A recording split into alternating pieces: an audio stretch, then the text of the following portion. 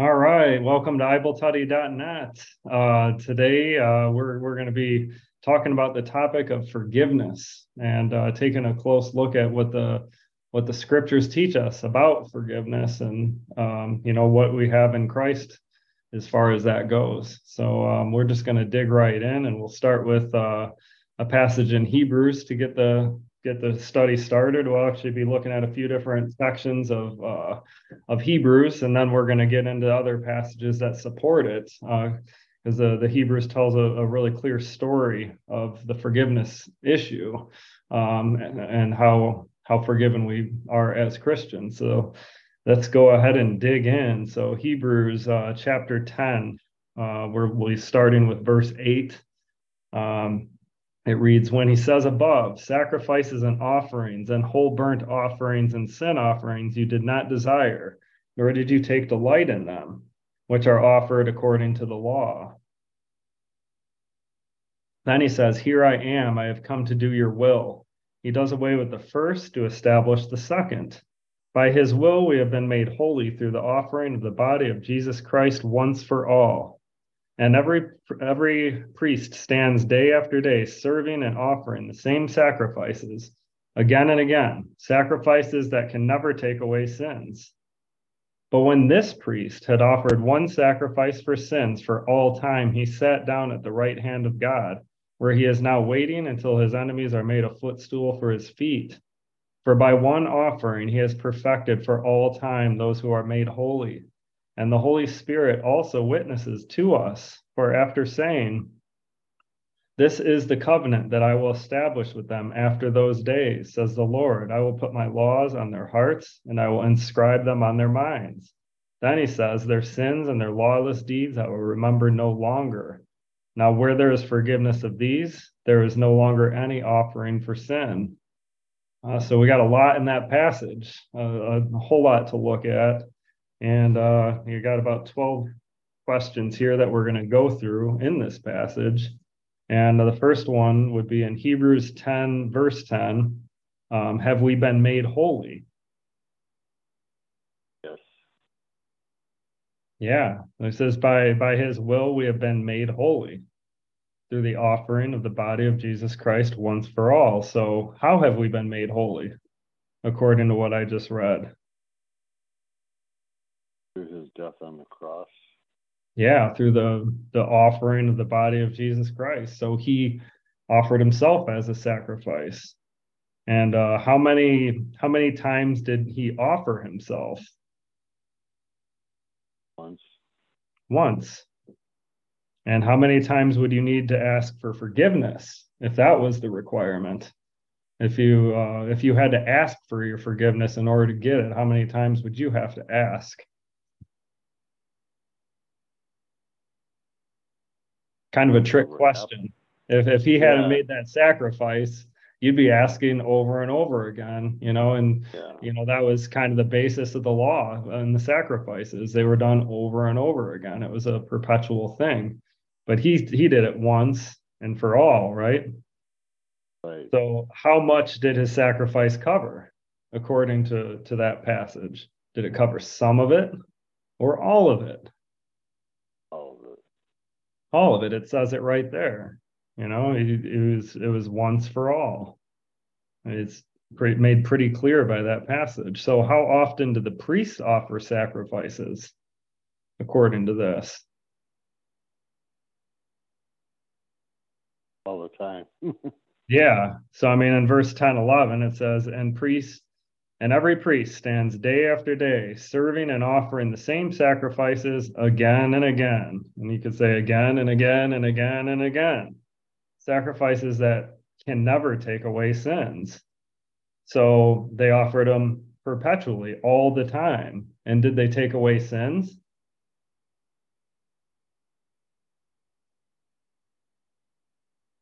No. No, they covered over them. It's how they described it in the Old Testament. They covered over the sins. So it's kind of like a temporary reset, right? They spent the whole year building up, feeling guilty, and then they got this reset, this relief, like I feel better. And then they started counting again, being counted against them all over again. So how much time did they really have to relax and rejoice in their forgiveness? Maybe maybe an hour, maybe a day at most. The minute they walk out. Yeah, practically. As soon as they walk out of there, something happens. I mean, you would have to stop existing to stop sinning. Uh, yeah. So, according to verse 10, 12, how far into the past and future did Jesus Christ's sacrifice go? Infinity forever. Yeah, I mean, it says for all time. So, if you were going to look at all time, you'd have to go all the way back into the past and all the way forward into the future. You would have to span the entire the whole time, all of it, right? Right. So, how many of your sins were in the future when this happened? How many, when Jesus died on the cross, how many of your sins were in the future? All of them. All. Yeah, all of them, right? I mean, unless you were 2024 years old or more, you'd have to go back quite a ways. He'd be 1 year old then.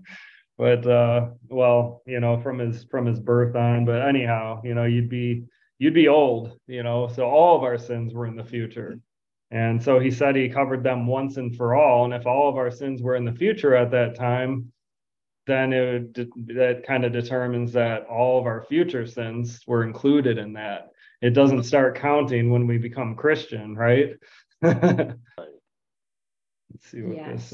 Okay, we got Lee here. He's gonna be late, but better late than never. We'll see how, if he gets on.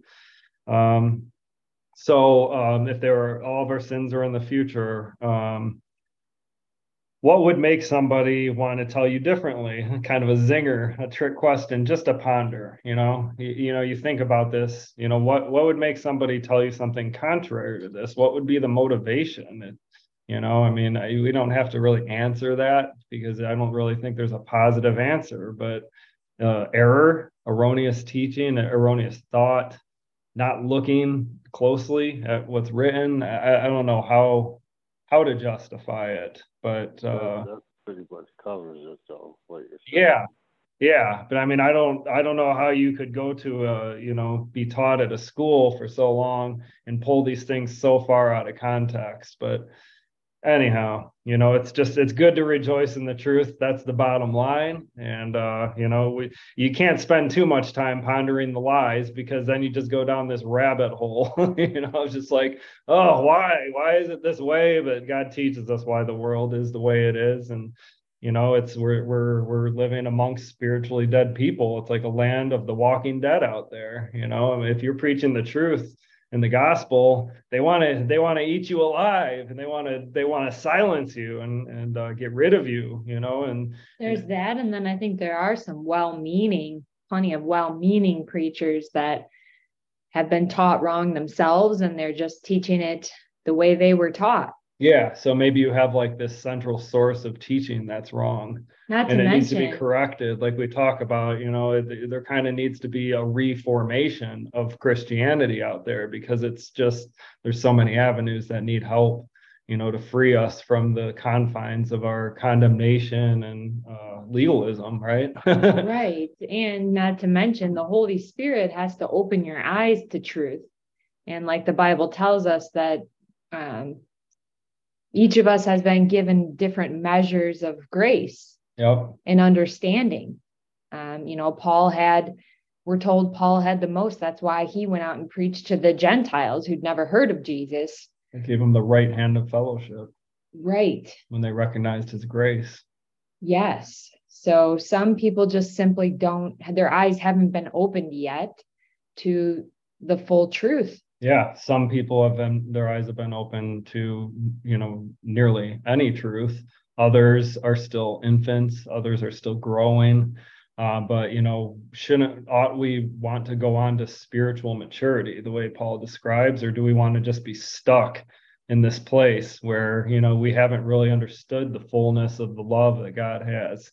Do we really want to be stuck in this place where all we can think about is our own sin? The scripture tells us not to do that. It's teaching us what spiritual living for God looks like. And as we dig in, we're going to find more out about that. And you and I were talking yesterday about how Paul was always encouraging in his letters these churches for everyone to move on to maturity. His goal was to help them move from infants that are being bottle fed to mature adults in Christ that can eat meat and have more understanding. Yeah. But again, And what is that maturity? What does it look like? Does it look like piousness? Does it look like you've cleaned up your act? Or does it look like you fully understand the grace of God? And those things came as a result of that, Right. It's all inward. It's the knowledge that you have inward. Because Paul, as you brought up, Paul considered his knowledge of Judaism to be nothing, filth, rubbish, all that he had learned. And he knew everything about the law. So he knew every element of the law that was supposed to please God. And he considered it filth, rubbish, because he knew that God was looking for a change of heart. Right. We talk about that in our the heart of Jesus Christ is still beating. We talk a lot about it, and some of the passages at the end of this study are going to get into it. I know we want to move forward, but I just want to point out, I think the best thing we can do as Christians for ourselves and for others, for those we love and for our enemies, is to pray for God to open the eyes of their heart to all truth, because that's the only way it can happen. We're all walking zombies. Yeah. Lest God comes along and brings us to life. Yeah. And so we want life. We need to be reborn. Yeah. Amen. And a spiritual rebirth doesn't happen by choice, right? I mean, when we were born, did we choose to be? No. I mean, a spiritual rebirth is something that occurs, and it's a miracle. It's the miracle of life that God gives us. The second one, the first one was a miracle. If people, anytime people have experienced it, they a lot of times say, like, now I believe God because they've seen this miracle. But when you've seen somebody go from darkness to light, you've seen a completely different miracle. Now you have seen God. You've seen the work of God in spirit, not just in the worldly reality, right? Right. Glad you mentioned that, Dad, because we need rebirth. And so that's what we're about here, and we're going to dig into this study, and you're gonna hear things, and I pray that those out there have the ears to hear this, because it's incredible news. Don't hang on to garbage. Don't somebody give you a buffet of beautiful food. Would you say, where's the garbage? I want some garbage. Like, no, let's stay away from the garbage. Let's take in the buffet of grace. And be praying that you can discern what is garbage and what is gourmet, right? Amen. So getting back to the study, how long have those God has made holy been perfected for? How long have you been perfected for as a Christian, based on this passage alone? And we'll get into more. What does the passage say? I mean, let's let the passage answer it, right? What does the passage say about that? Through the sacrifice that Christ made for us. Through that, but what was the question? How long have those who have been made holy been perfected for? I should have notated which verse it was to be easier to find. Because I always find myself digging around, like, oh, where was that? Because it's a pretty long, lengthy passage that we went through. Can you find it, Melissa? Well, are you looking for an answer such as long as we've been reborn, or is it when we were in our mother's womb? Because he already knew. Well, yeah, as far as when. But how long? Yeah. I mean, to your point, he chose us before birth, but what it says is in verse 14 of chapter 10, it says, for by one offering he has perfected for all time those who are made holy. So how long are you perfected for? Can you fall out of that? Can you fall out of that position of grace? You know, are you like a year from now gonna suddenly not be so perfect in God's eyes? Is he gonna look at you and be like, you know, I thought he was one of mine, but man, I think I'm gonna have to toss this one. What do you guys think? I mean, do you think that we can take that literally, or is there some kind of hidden meaning there? I think it seems pretty clear. Yeah, Jesus is pretty straightforward, isn't he? We've been made perfect forever. So let that resonate. Perfect forever. Perfect forever. Okay. And you know, that's hard to get around that passage when you're preaching legalism. We better just skip that one and go on to how much better you need to be today. Well, I think it's important to take the Bible literally and take what Jesus says. Well, in context. In context. You know, yes. You don't want to gouge out your eye like in the Sermon on the Mount. No, right. But what is he looking at? What he's actually saying there? So yes, have to be careful. Literally in context. He Literally did mean in it. context. He did mean it. It would be better to gouge out your Right. eye than to, you know, and to enter into heaven without it than to enter into hell. He was serious, no doubt. Right. But what did he mean? You know, and that's what we got to dig into. Literally in its context. And when he says forever, it means forever. And unfortunately, there's been a lot of teachings that say otherwise, but we're hoping to help people come back to truth and come back to the understanding that Jesus is being literal in his context. He's saying forever, and that means forever. So we should trust. Mm-hmm. So who are they talking about? Who's been made holy by God? The people who were good and did good things? Was it people that were outwardly righteous? Who's been made holy by God? Who's the ones that have been made perfect forever? The ones who have been made holy? Who are they? They are the children of God. Yeah, the people who believe in Christ. They believe he was the sacrifice, right? All we have to do is to really believe that. You know, we hear it all the time that we're forgiven. Everybody can recite that. Jesus died for my sins, but do you really believe it? That's the question. Do you really believe that he died for all of your sins? Do you really believe that you're perfect forever?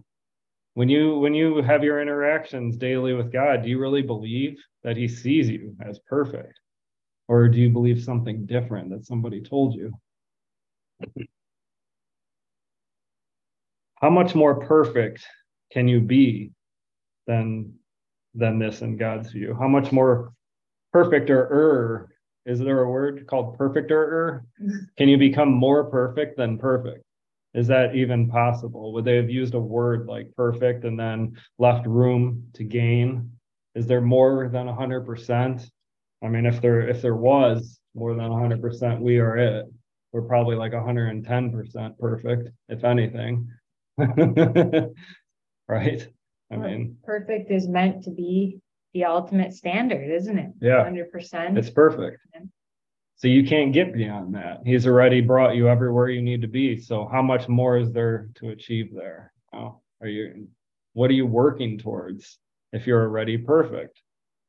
The whole point of this was to give you rest, so that you no longer felt like you were competing for God's love, for God's mercy. You no longer felt like you're competing. When you're no longer competing, you're relaxed and you're going to do things from the heart. That was the point. What he was trying to teach them, because you know the Hebrews, they were Israelites. They were under law. They understood law. They didn't understand grace. Grace was a new teaching to them. And so he's teaching these people who are born to work for salvation. And this was a stumbling block. God never meant people to work for their salvation. It was faith all along, but the law caused them to stumble, put a stumbling block in their place.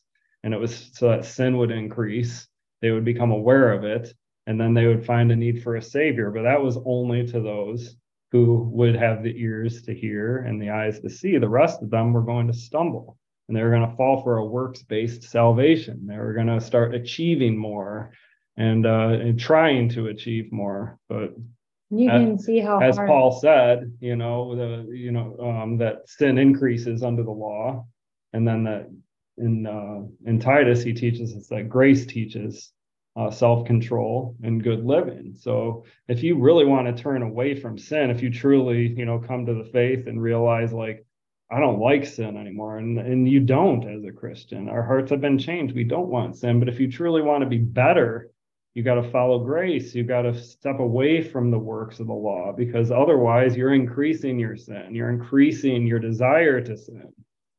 All your mind is going to be consumed. And if you do manage to stop that sin, you're still going to be thinking about it constantly, because that's what the law does, and that's what it teaches us in Scripture. You can see how hard it was for the Jews at that time to make a change. Change is hard. I think everyone would agree. And it was very hard for them to, wait, what? We don't have to do all these, what is it, 613 laws we've been doing all this time and our ancestors have been doing. What do you mean? It can be very hard to wrap your mind around change, but it is even necessary. For the churches, Paul, with you could call it Galatianism. They wanted to mix law and grace. The false teachers were coming in saying, well, yeah, you're saved by grace, but you need to be circumcised. To be just like saying, well, we're saved by grace, but we should still stay away from shellfish. That was just good teaching, but we're not satisfying God by the law anymore. There's a twofold. We're no longer satisfying God by obeying the law, and we're no longer paying a penalty. If you're under law, there's a penalty to a law, just like there's a penalty with a speeding ticket. You got to pay a fine, and you're getting paid. You're getting paid for your obedience to the law in wrath and punishment. The wages of sin is death, and that's what comes from the law. Law produces sin, and sin produces death. So you're getting paid for following the law. It's just not the price that you thought you were going to get. And with grace, we get paid in God's love. Right. So what's better than that? So we got to set aside our humanness and our resistance to change and follow God. And again, that can only be done by grace. Grace of God. So in Hebrews 10:17, it reads, then he says, their sins and their lawless deeds I will remember no longer. Now, where there is forgiveness of these, there is no longer any offering for sin. So is God still keeping track of our sins? No. I mean, it's, you don't have to believe us, but we're just agreeing with Scripture. I mean, if you tell somebody this and they say, no, you're wrong, all they're telling you is, no, Scripture is wrong. God's wrong. Don't believe him. Well, no, it's very clearly written here. And we have to understand these passages so that when we run into more difficult passages, we can make clarity of them. You understand the more difficult ones in light of these, because these are written very clearly. When you come across a passage that's not clear, you have to shed it into context, so it's important. These passages are important. They're very important, and they're extremely powerful and amazing. And when you think about that, their sins and their lawless deeds I will remember no longer. So he's not just looking past them, he's erased them. He's not even they're not in the background for him to pull out later and hold against you. Yeah, God doesn't have dementia. He's not like, something happened and I no longer remember them. Not like he can't see. He's not an idiot, but he sees you now differently. He sees you differently. And we get into that on the, when we talk about the heart, when we talk about life in Christ and all these things. He sees us differently. And so, would we want to keep track of our sins for him? when you know that you're dealing with a holy God who, his standard is so much higher than ours. If you had a judge in court and he said, you know what, I'm letting you free of everything that you've done from here on out, would you start bringing him a list to help remind him? That would be inconceivable. Yeah, I would probably be more inclined to just be grateful, and thank him every time something happened. Thank him, be like, I really appreciate what you did. Let's just keep it at that. Yeah. I know you know what I'm doing. So is Christ going to offer himself again based on that passage that we just read? Why? No. How do we know that based on that passage? Well, it tells us point blank. Now, where there is forgiveness of these, there is no longer any offering for sin. No offering is left. So that means no animal sacrifices are going to work anymore. No religious activity, such as, gaining forgiveness through asking, through confession, through a priest, whether it's through a priest going to God for forgiveness or whether you think you can go straight to God for forgiveness. There's nothing left. They've all been forgiven. So what are you doing? What are you doing? We're treating him like a human relationship when we do that. You feel bad when you hurt the feelings of your spouse or your friend and you want to apologize, but we have to. And those are good Christian ways. Good things to do. The apostles clearly know that everybody didn't stop sinning. The apostle Paul wouldn't have written so much about how to act spiritually. He was teaching them spiritually, but they weren't going to understand. It was going to fall on deaf ears on unbelievers. But he taught them spiritually so that they could go on to do good. And he helped the Spirit. He was working through the Spirit and with the Spirit to teach them. The Spirit teaches us how to be good. And the apostle Paul used the Spirit because he was the Spirit. And so would you want Christ to offer himself again as a sacrifice? What does that look like? If they say there's no longer any offering for sin, Christ made it once and for all. What are you really implying when you're asking for forgiveness? Are you implying that you'd like him to get back up there and suffer again? That it wasn't enough? That, the blood of bulls and goats maybe was a little more powerful than his, and maybe his only lasts an hour or two? I mean, think about what we're implying when we do that, when we take that action. And what's the focus? What's the motivation? What's the influence? What's making us want to do that? What would make you ask for something that you already have? Not realizing you have it. Exactly. So you don't believe it. You need to believe in the forgiveness. And to your point, to answer your question, yes, that is what we would be asking him to do. We need to realize that. We need to pray for understanding to wake up and realize that when we are asking for Christ to forgive us, we are asking him to get back up on that cross and go through that horror all over again. Yeah. And if someone were to realize that, that ought to help you to think, oh, this isn't the right response. This isn't the right reaction. I should be saying thank you. Yeah. That he did go through that horror and it is finished, like he said. Amen. Do you want to read Hebrews?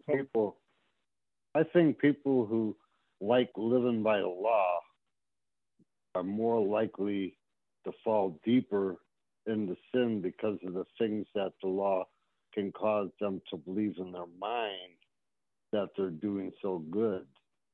That they start becoming ego thing, like, oh, I'm a great person because I did this, Right. But as scripture teaches, if they were to read the passages that tell us that you can't just follow one or two laws that you like and call yourself good. You got to follow all of them. And there's 613 commands in scripture. I mean, how much clearer could God have made it? There was nobody doing that. There was nobody making it, and they just could not. Many could not see the point. There was the stumbling block caused them to stumble. They couldn't see the point, and they still didn't see the point when Jesus told them. He told them the point, and they crucified him. They didn't like it. Like you said, some people like the law. They don't want to let go, and they get pretty nasty when you preach grace. Yeah, I mean, that's what I'm saying. It's like they cling to it really heavy. You don't want to let go. It becomes part of you, and starts defining you. But who do you want to be defined by, or what do you want to be defined by? I mean, we need to find our identity in Christ. That's how we live under grace. We don't find our identity through obedience to the law. That's a whole different identity, and that identity doesn't attach you to anything good. And don't you think, Dad, when people are following the law and they're, like you said, it starts to bring out sin, Some of that sin would be kind of the way they treat other people and the way they see themselves. Their focus starts to be on themselves being so great. Right. That's what Doesn't it make you a little crabby too? I mean, I feel like I'd be pretty crabby if I was trying to do that. You'd kind of go one of two ways. You're being tormented by it, or you're becoming built up in self-righteousness by being ignorant about the law, ignorant about how severe it really is. There's two ways you can go. You could just go on in ignorance, thinking highly of yourself, or you can just go on in reality, looking at it and becoming tormented by it and suffering because I cannot do this. I need relief, but that's what the law should be doing. That's what you want the law to be doing in somebody's life, is leading them to the point of torment. They're being tormented by it because now they're ready for grace. But the Pharisees were the prime example of what happens when you become ignorant to it and you start making your own rules. You kind of create your own, form of the law that you can live up to. And in essence, you're actually turning to another God altogether, because God didn't make the law that way. You made it your own way. So it's pretty much idol worshiping at that point. Are you worshiping the true living God when you manipulate his laws? But I mean, the more they do that, the worse it gets, and the more. Yeah, it just gets worse and worse. Worse and worse. Well, look what happened. Then the Pharisees, the prime example of the most pious people you'll ever meet, what did they end up doing? They ended up crucifying our Lord. Torturing and crucifying. Torturing, because they were so wrapped up in themselves. I mean, that's like when you get. Of course, they couldn't crucify him, so they had to call on the Romans. They had to get all political. Like, well, we can't crucify him because he didn't do anything wrong. Right. But you can. Let's hand him over to the Romans to torture and crucify him. But it's interesting, and yes, and isn't it interesting to think? So somebody that is trying to live up to the law and achieve the highest level of the law, what are they aspiring to? Well, logically, you think, well, it would be the most pious people you can think of. They must be aspiring to be Pharisees. And then you think, well, why? The Pharisees are the ones who killed Christ. Right. I mean, so why would you want to aspire to that? And people worshiped them. They thought they were great. People thought they were great. They held them in high regard. But what did Jesus say about the Pharisees? Vipers. That their throats were like open graves. Hypocrites. He called them hypocrites. So God has a different vantage point than people do. Sometimes the people that we hold in high regards, God would not think the same way. We should probably follow what God's thinking. Right. He also called them whitewashed tombs because like that one. Because he didn't mess around. They are sparkling clean on the outside, so it seems, but on the inside, their hearts are open graves. Open graves. Well, let's hit some more Hebrews. Verse 10:26 says, if we deliberately keep on sinning after receiving the knowledge of the truth, no further sacrifice for sins is left for us. Only a fearful expectation of judgment and a fury of fire that will consume God's enemies. Someone who rejected the law of Moses was put to death without mercy on the testimony of 2 or 3 witnesses. How much greater punishment do you think that person deserves who has contempt for the Son of God and profanes the blood of the covenant that made him holy and insults the Spirit of grace? For we know the one who said, vengeance is mine, I will repay. And again, the Lord will judge his people. It is a terrifying thing to fall into the hands of the living God.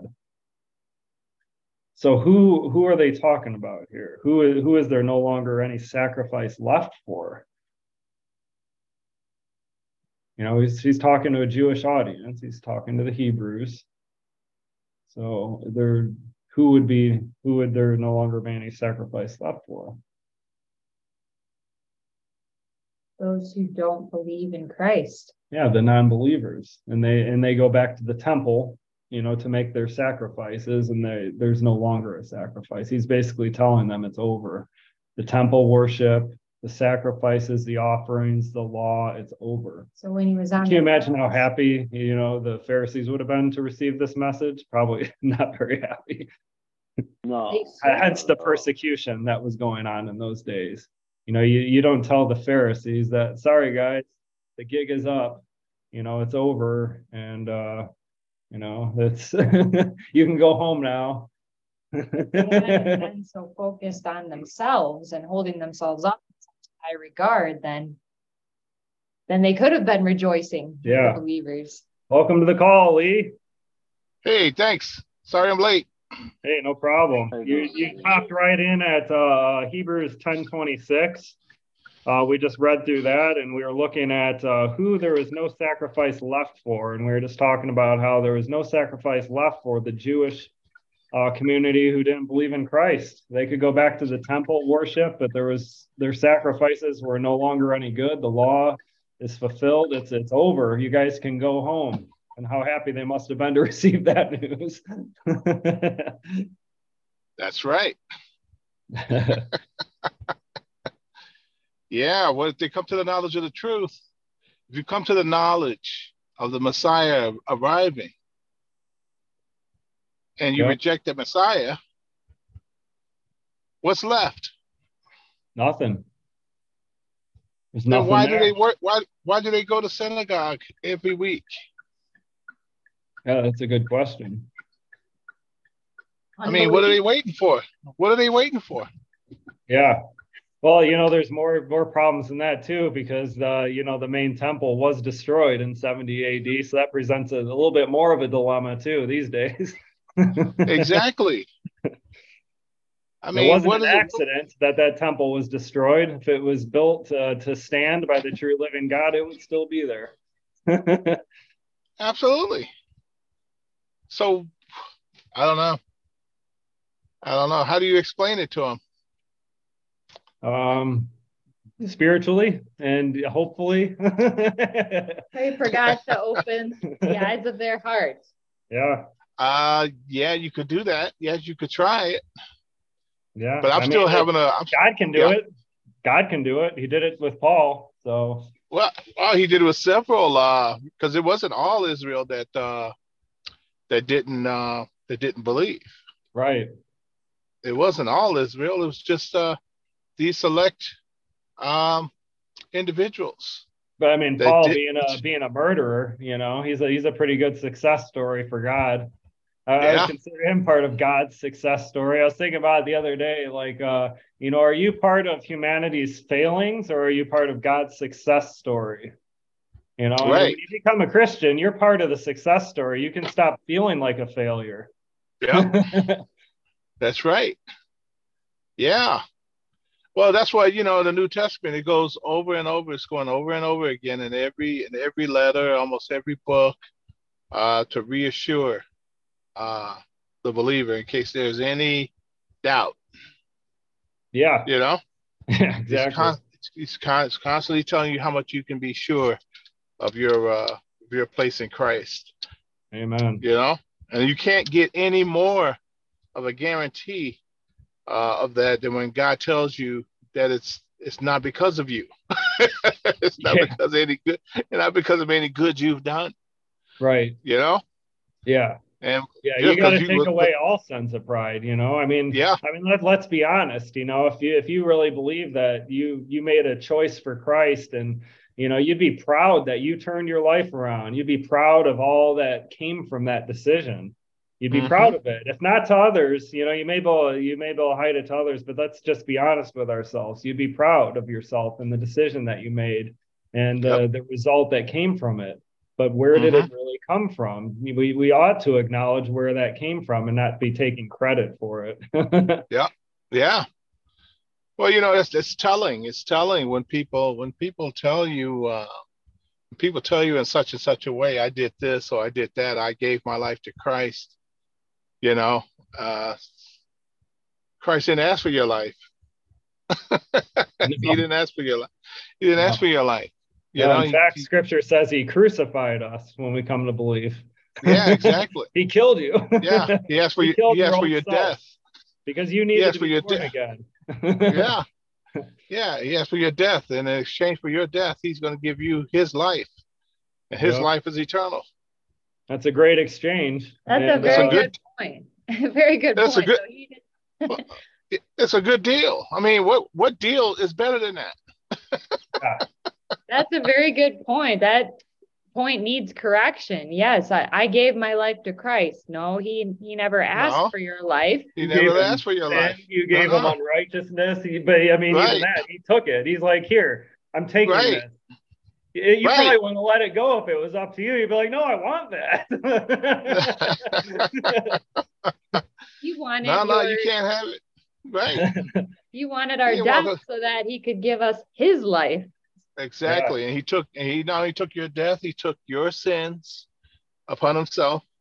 He took your death and he gave you, and in place of your sins, he gave you forgiveness. He gave you his righteousness. He gives you his life through his resurrection. I mean, man. you got a sweet deal there. Why won't Yeah, you take it? You yeah. know, why won't Amen. you take it? You got a Amen. sweet deal. He But it gives has you to be, everything. yeah, Go it ahead. has to be understood. It has to be Yeah, understood because you could think, oh, well, he wants me dead. What kind of God wants me dead? But when you realize that in our current state, we're doomed. We already are dead. yeah. We're born dead. We're That's born the dead. perfect title. That's a perfect title for a book. Born dead. You know, born dead. Right. Well, it'd be Because time it's to read that one. because it's an oxymoron because you know you're born but you're dead. You're born Yeah, dead, and you have to be born again to be born alive. yeah, yeah. We were You talking about see, that earlier. Well, yeah. before we go into But total freelance, just to we have a couple questions left about this passage. But I definitely want to continue this conversation. But just to clarify what we just read, um, how do we deliberately keep on sinning? You know, we read in First John, he speaks the same way about, you know, how we can continue sinning. So, but according to this passage, how do we deliberately keep on sinning if we look at it in its context? Is he Well, it, saying that, you know, that if we go on and keep sinning physically, that there's no further sacrifice? What does he well, mean? well, first of all, you have to chop that up. You have to say, well, if he means sinning as far as behavior, then how do you become born again? Right. You see what I yeah, mean? What did yeah, you do? What did you stop doing to get saved? zero. Nothing. Exactly. Yeah. What did you stop doing to get saved? Yeah. How do you earn Nothing. an inheritance? Exactly. Exactly. How do you earn an inheritance? Salvation came as an inheritance. Has anybody What did ever you earned an inheritance? exactly? Nobody earned an inheritance. That's like earning your Christmas gifts. Yeah. Nice.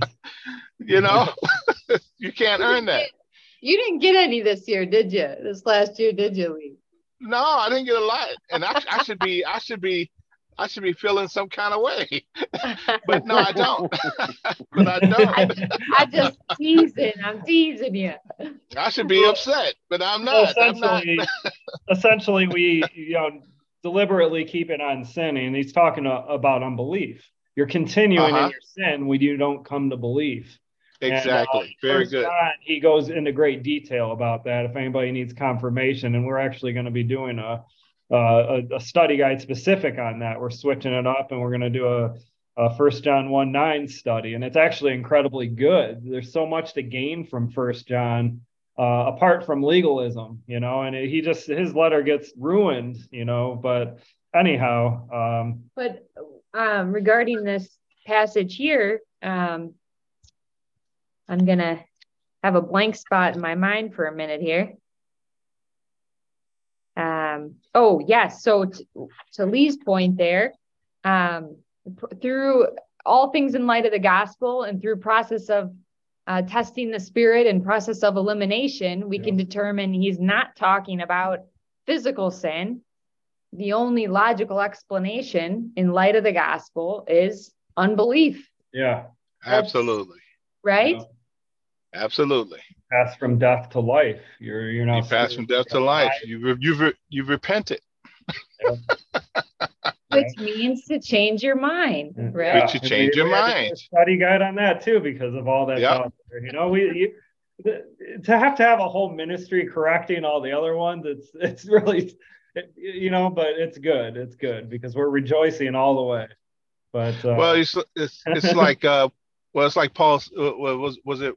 Well, I forget who said it, but it was, you know, the old iron sharpens iron passage.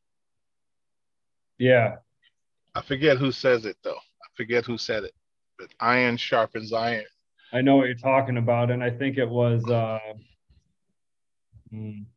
Homework for next time.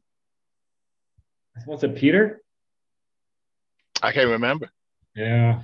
It's not coming We'll to have me. dig that one up. I got a good one for you guys on Ezekiel though that we can talk about, and this one will bring up all kinds of goods.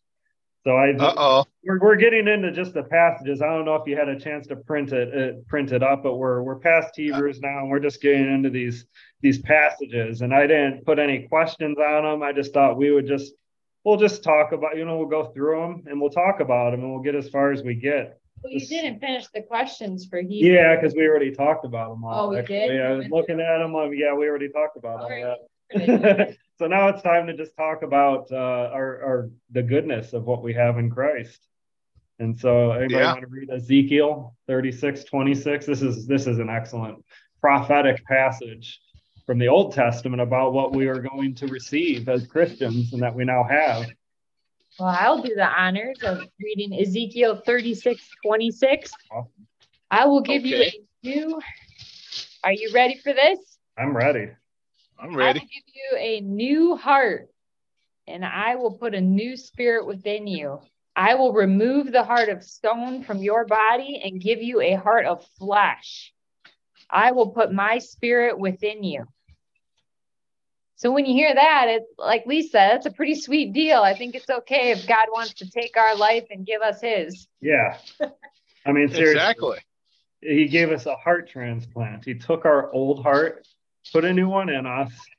He gave us a new spirit, and then he put his spirit in us. And so now we're one with his. Our spirit is one with his. So we are one spirit. That's incredible. So when did this all take place? Here's some trivia for you guys. I know you know the answer. When did this take place? Before or after you made a decision for Christ?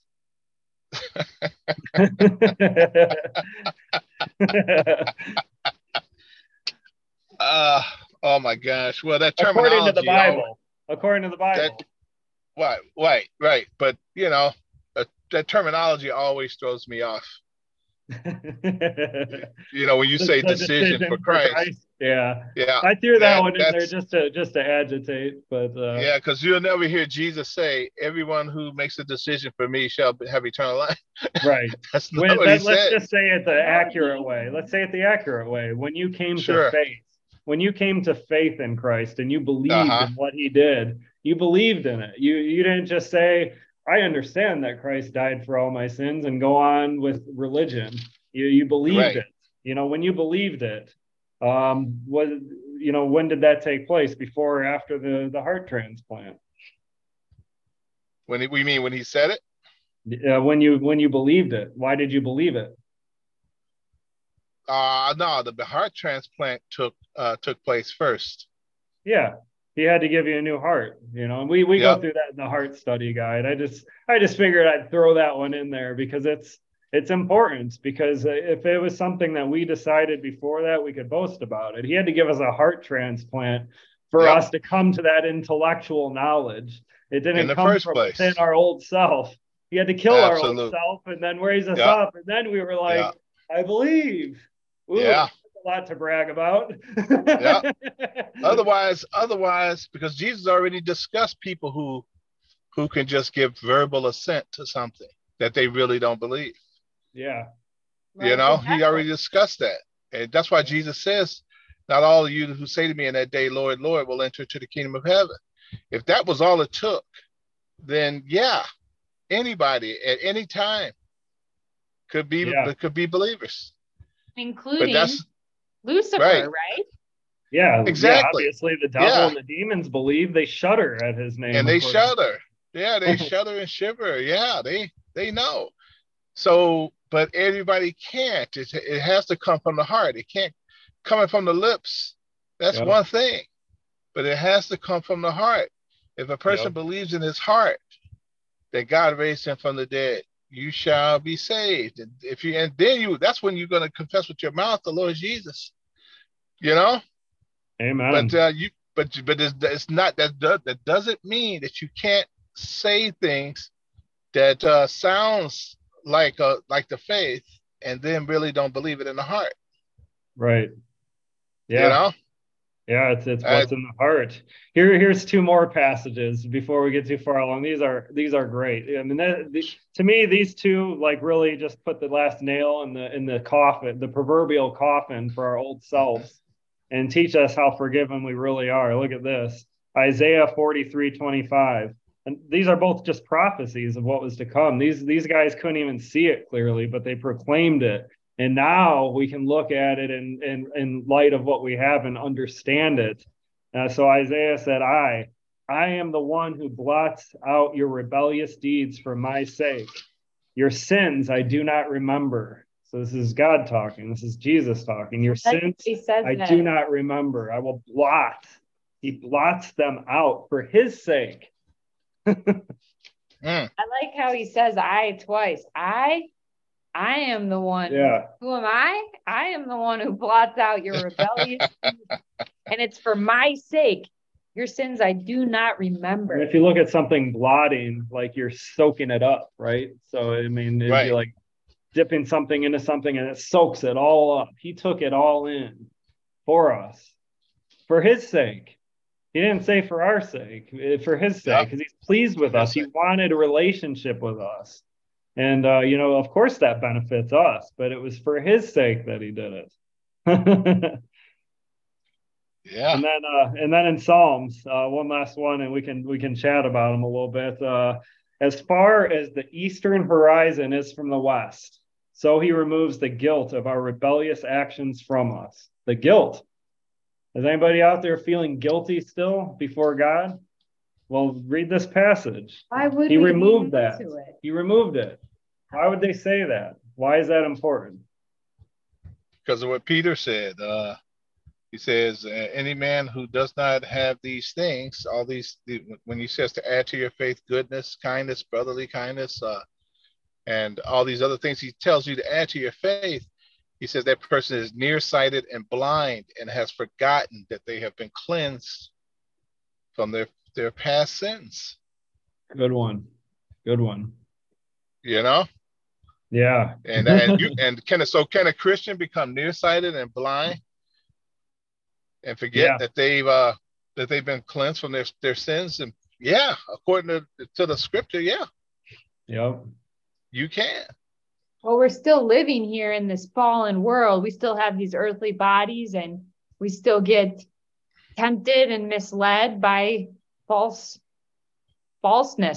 right? Exactly. Well, that's why the Apostle Paul encourages and admonishes the believers to not to be conformed to this world, but to be transformed by the renewing of your mind. And the only way you can renew your mind that I know of was what God teaches you. You know, I'm sorry. Yeah. That's the only way. I'm not sorry. That's the only way. That's the only way. That's the only way. All of us, and we can all make. That doesn't mean you're going to walk around in sinless perfection. Every thought is going to be pure. Every word is going to be the right word, placed in the right place at the right time to the right person. Doesn't mean that. No. The issue is focus. And the issue is reminding yourself who you are, how you became that way, what Christ did for you. It's all Christ. Mm-hmm. If we can't do that,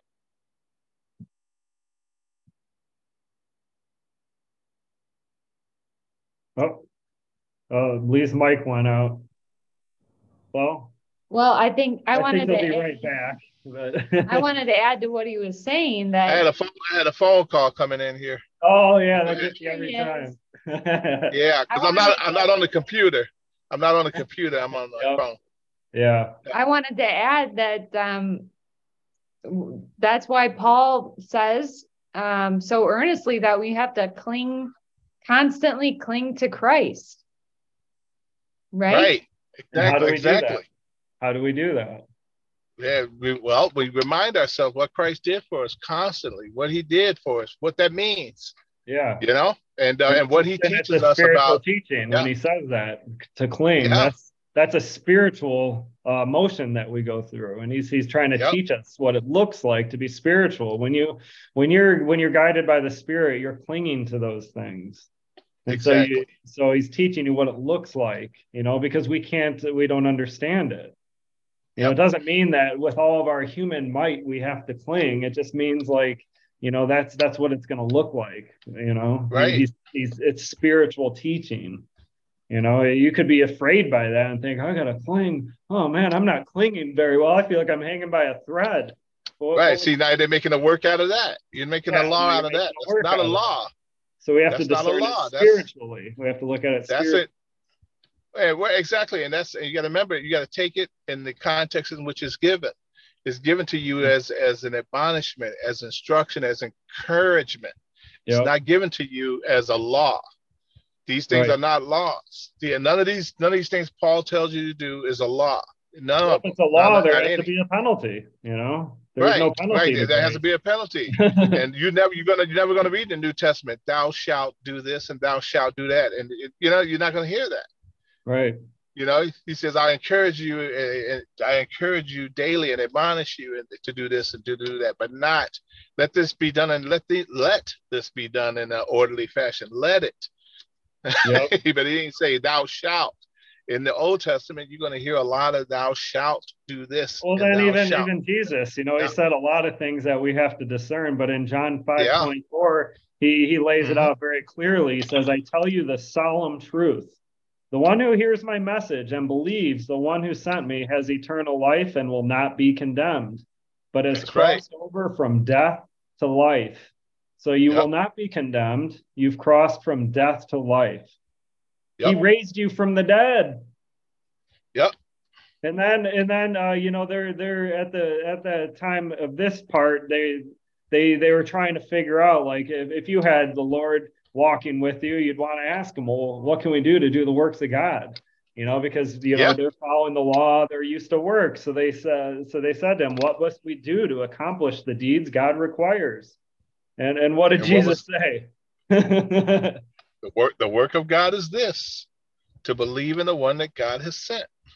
Yeah, and it's that simple. And so he mentions that, in despite of the Sermon on the Mount, he mentions this. But even before he delivered the Sermon on the Mount, he told them, I came to fulfill the law. He let them know what was happening. I came here to fulfill the law.